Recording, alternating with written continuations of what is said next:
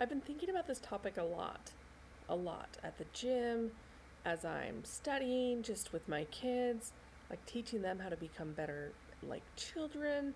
It's just on my mind. We're talking about choosing to fail. You're listening to the Disarming Honesty podcast with Jenny Hansen Lane.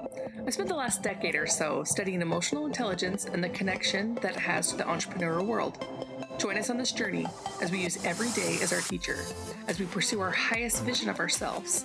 The show is dedicated to vulnerability and mindset as we explore the necessary paradigm shifts it takes to change our lives and pivot into profiting from our passions.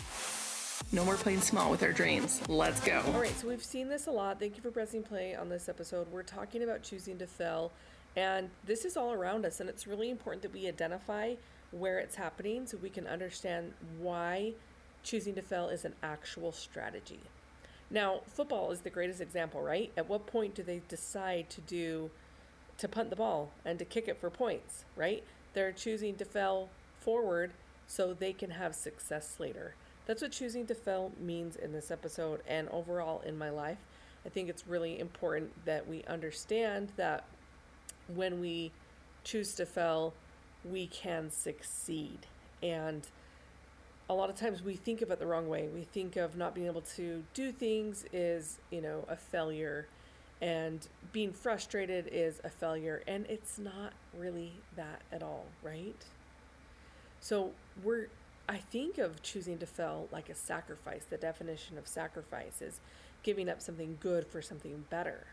And it is through that process of sacrificing that we're able to be successful in the long run.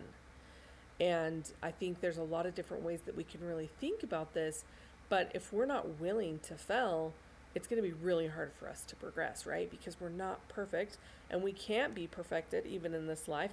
So we can chase the idea of perfection, and we can choose to fail along the way because we know that is what centers us. It brings us growth. It puts us in a growth mindset. It allows us to be authentic with those around us. And it really helps us to not be overwhelmed or stressed or disappointed with life because we have goals and we're working towards them. So I think it's really, really crucial to be able to think about our choices and not get so hung up on, can I do this thing? Will I fail at this thing? When really, some of the choices that we make really come down to like good, better, and best.